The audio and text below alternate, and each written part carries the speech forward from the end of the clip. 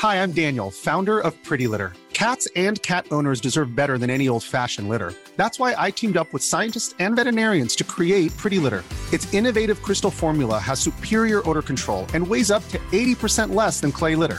Pretty Litter even monitors health by changing colors to help detect early signs of potential illness. It's the world's smartest kitty litter. Go to prettylitter.com and use code ACAST for 20% off your first order and a free cat toy. Terms and conditions apply. See site for details. Hello, I'm Kenneth Cukier, your host and a senior editor at The Economist, and you're listening to Babbage, a weekly conversation on science and technology. On today's show, a man turning fish scales into electrical generators. We want to use the fish scale because it is a biocompatible one, and it will power the tiny biomedical devices. And we ask what's next for SpaceX after one of its rockets exploded last week at Cape Canaveral in Florida. Rockets are hard. They're basically big bombs, and you try and sort of detonate them in a controlled way. History suggests that most rockets get more reliable as time goes on. More about that a little later. First, a quick trip back in time. 350 years ago this month, London was burning. Okay, that's just me with a rapper in the studio. A small spark at night transformed into an inferno, now known as the Great Fire of London. It tore through the center of the city. Thousands of tightly packed wooden buildings were not only destroyed, but indeed became fuel for the blaze. People have been a little wary of building with wood since then, but now the material is making a comeback. With fire protection methods and sprinkler systems and other devices, architects do now think they can make wooden buildings that can exceed the current fire regulations. This is Paul Markley, our innovation editor. Hello, Paul. Hi, Ken. Paul, this is the age of steel and concrete and algorithms. Why are people turning back to timber? Well, steel and concrete have a very high carbon footprint. If you build a skyscraper out of those materials, the higher you go, the more material you need. And so on that piece of land, there's an awful lot of carbon being consumed in the construction. Wood, of course, is a sink for carbon because it locks carbon dioxide up from the atmosphere in the process of photosynthesis. So it's a very green material to build with and has been used for thousands of years as a perfectly adequate construction material. Okay, but when they were used for thousands of years as a good construction material, the buildings were 4 stories tall. Right now, if we were to build a skyscraper, I would have thought that the higher you get, it becomes a little bit flimsy, but perhaps not. No, two things really you can address there. Firstly, the structural integrity. Well, there's a new test carried out by Skidmore, Owings and Merrill, a firm of architects, and Oregon State University. And they took a huge wooden floor, some 11 meters big. Now, when we're talking about wood today in modern manufacturing and construction, we're talking about engineered timber. These are not just planks of wood and rafters as you would have built houses when the Great Fire of London came along. But this engineered timber is a composite structure, and it's extremely strong. And they basically put it in a giant press and pressed and pressed and watched what happened. And it finally broke at a load of 82,000 pounds. That's more than 37,000 kilograms. And that was 8 times its design load. So strength wood certainly has. And especially today with these new construction techniques, they can enhance that. As to the question of fire, yes, wood does burn. But again, if you've ever tried to light a campfire and all you've got is logs, you know that you need actually a sustained heat source to make wood burn. Okay, let me press on with what I think the natural skepticism would be. One of the great fears of wooden buildings, of course, is also biological. It's termites and it's worms. Romans used to burn all of the block when actually a building that had worms in it was actually discovered because they would spread so quickly and they'd be so destructive to the buildings. How do we get around that? Well, as one of the architects I spoke to pointed out to me, concrete and steel also rot if you don't look after it. And wooden buildings, if you do look after it, can last a very long time. The Temple of the Flourishing Law in Japan, that's built from wood that was probably felled in 594.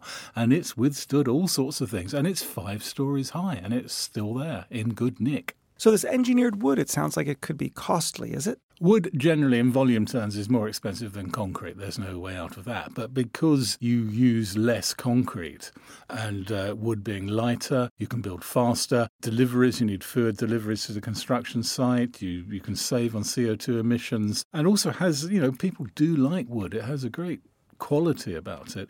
You can end up with a wooden building actually being cheaper than one made from steel and concrete. And steadily we're seeing taller and taller wooden buildings emerging around the world. So tell me about that. What's in the blueprint phase for new buildings constructed of wood? There is a 14-storey building called the Treat Building in Norway. Now, that's currently the tallest wooden building.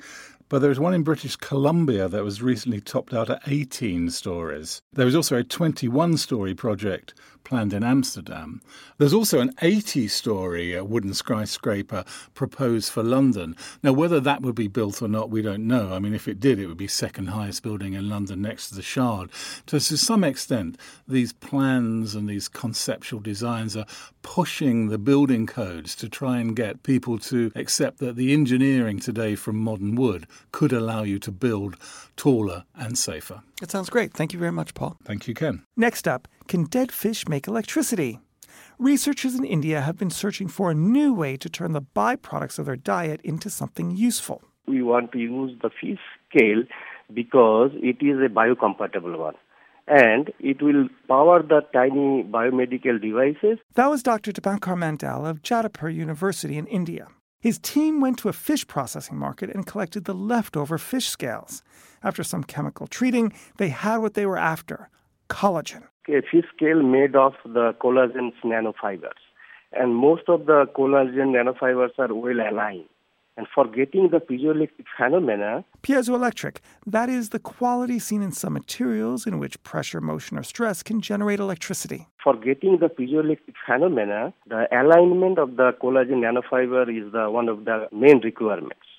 And for this case, we no need to align externally. It's already done.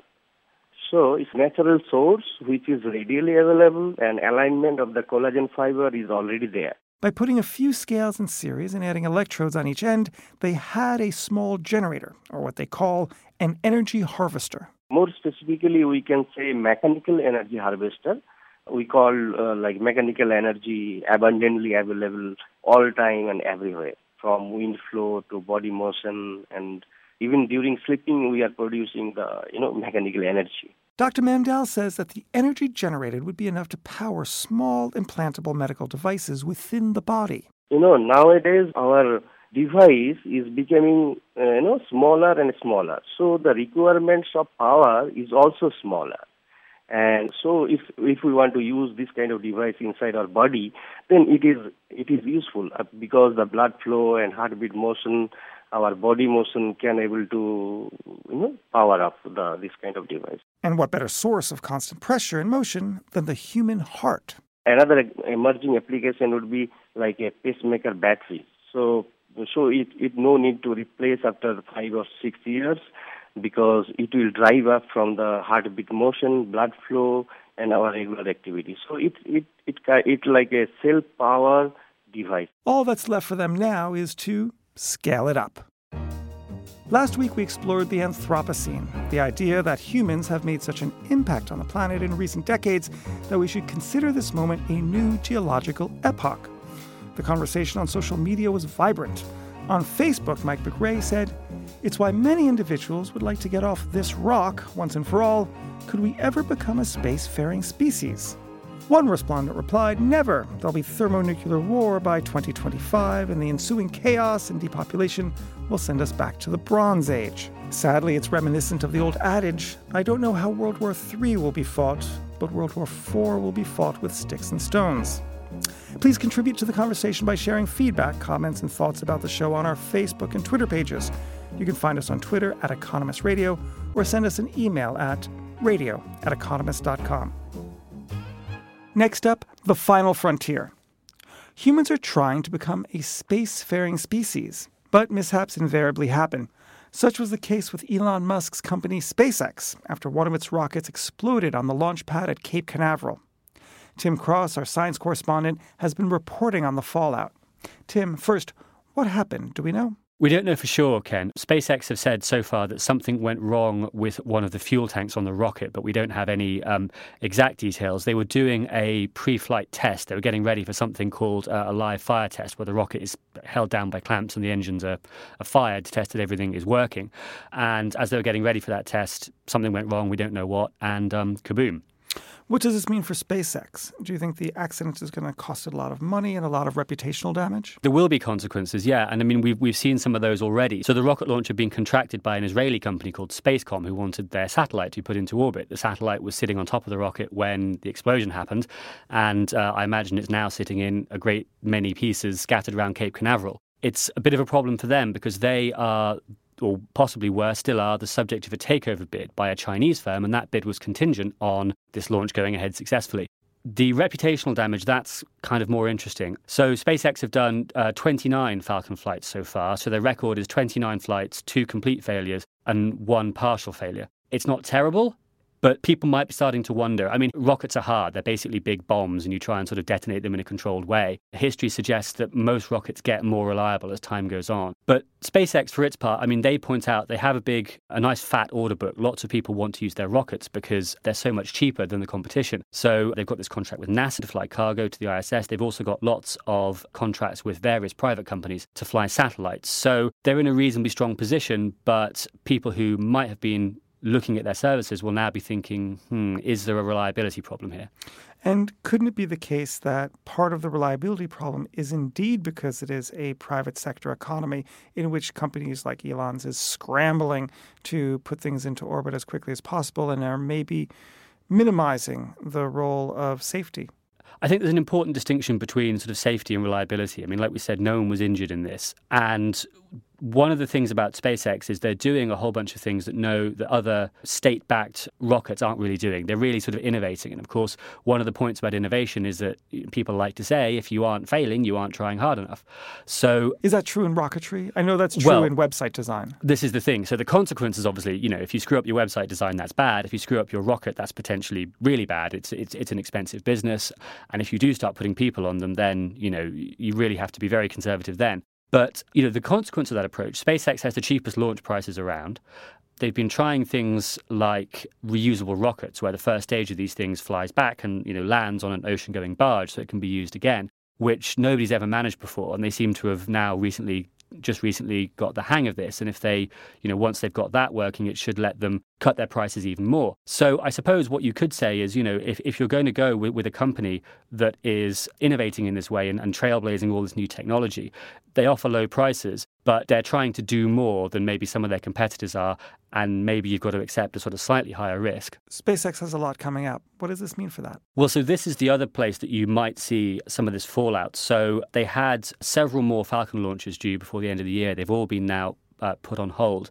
And they're already in the middle of an investigation trying to figure out what went wrong. That's going to tie up engineers at a time when the company's got a lot on its plate. So early next year, we're supposed to see the first flight of something called the Falcon Heavy, which is a sort of bigger, upgraded version of the rocket that, if it does fly, will be the most powerful rocket currently flying. Whether that will now happen on schedule, they haven't said anything, but like I said, it will take up a lot of engineers' time. They've also got, besides their cargo contract with NASA, they've got a contract to fly astronauts to the ISS, because at the moment America can't do that itself. It relies on the Russians, who charge quite a lot for a seat. Now, if you're going to start putting humans on top of your rocket, people are going to want to be really, really sure that you've nailed down the reliability as much as you possibly can. Now, there's a debate about the space capsule that SpaceX have developed has rockets of its own. So if something goes wrong on the launch pad, it might be able to blast clear. But NASA are going to want to see that every single I and every single T has been dotted and crossed before that goes ahead. Thanks, Tim. That's all for this episode. You've been listening to Babbage. If you liked it, why not rate it on iTunes? To read Paul's piece on the Renaissance of Wood, pick up the forthcoming issue of The Economist in print or online. In London, this is The Economist. Hi, I'm Daniel, founder of Pretty Litter. Cats and cat owners deserve better than any old-fashioned litter. That's why I teamed up with scientists and veterinarians to create Pretty Litter. Its innovative crystal formula has superior odor control and weighs up to 80% less than clay litter. Pretty Litter even monitors health by changing colors to help detect early signs of potential illness. It's the world's smartest kitty litter. Go to prettylitter.com and use code ACAST for 20% off your first order and a free cat toy. Terms and conditions apply. See site for details.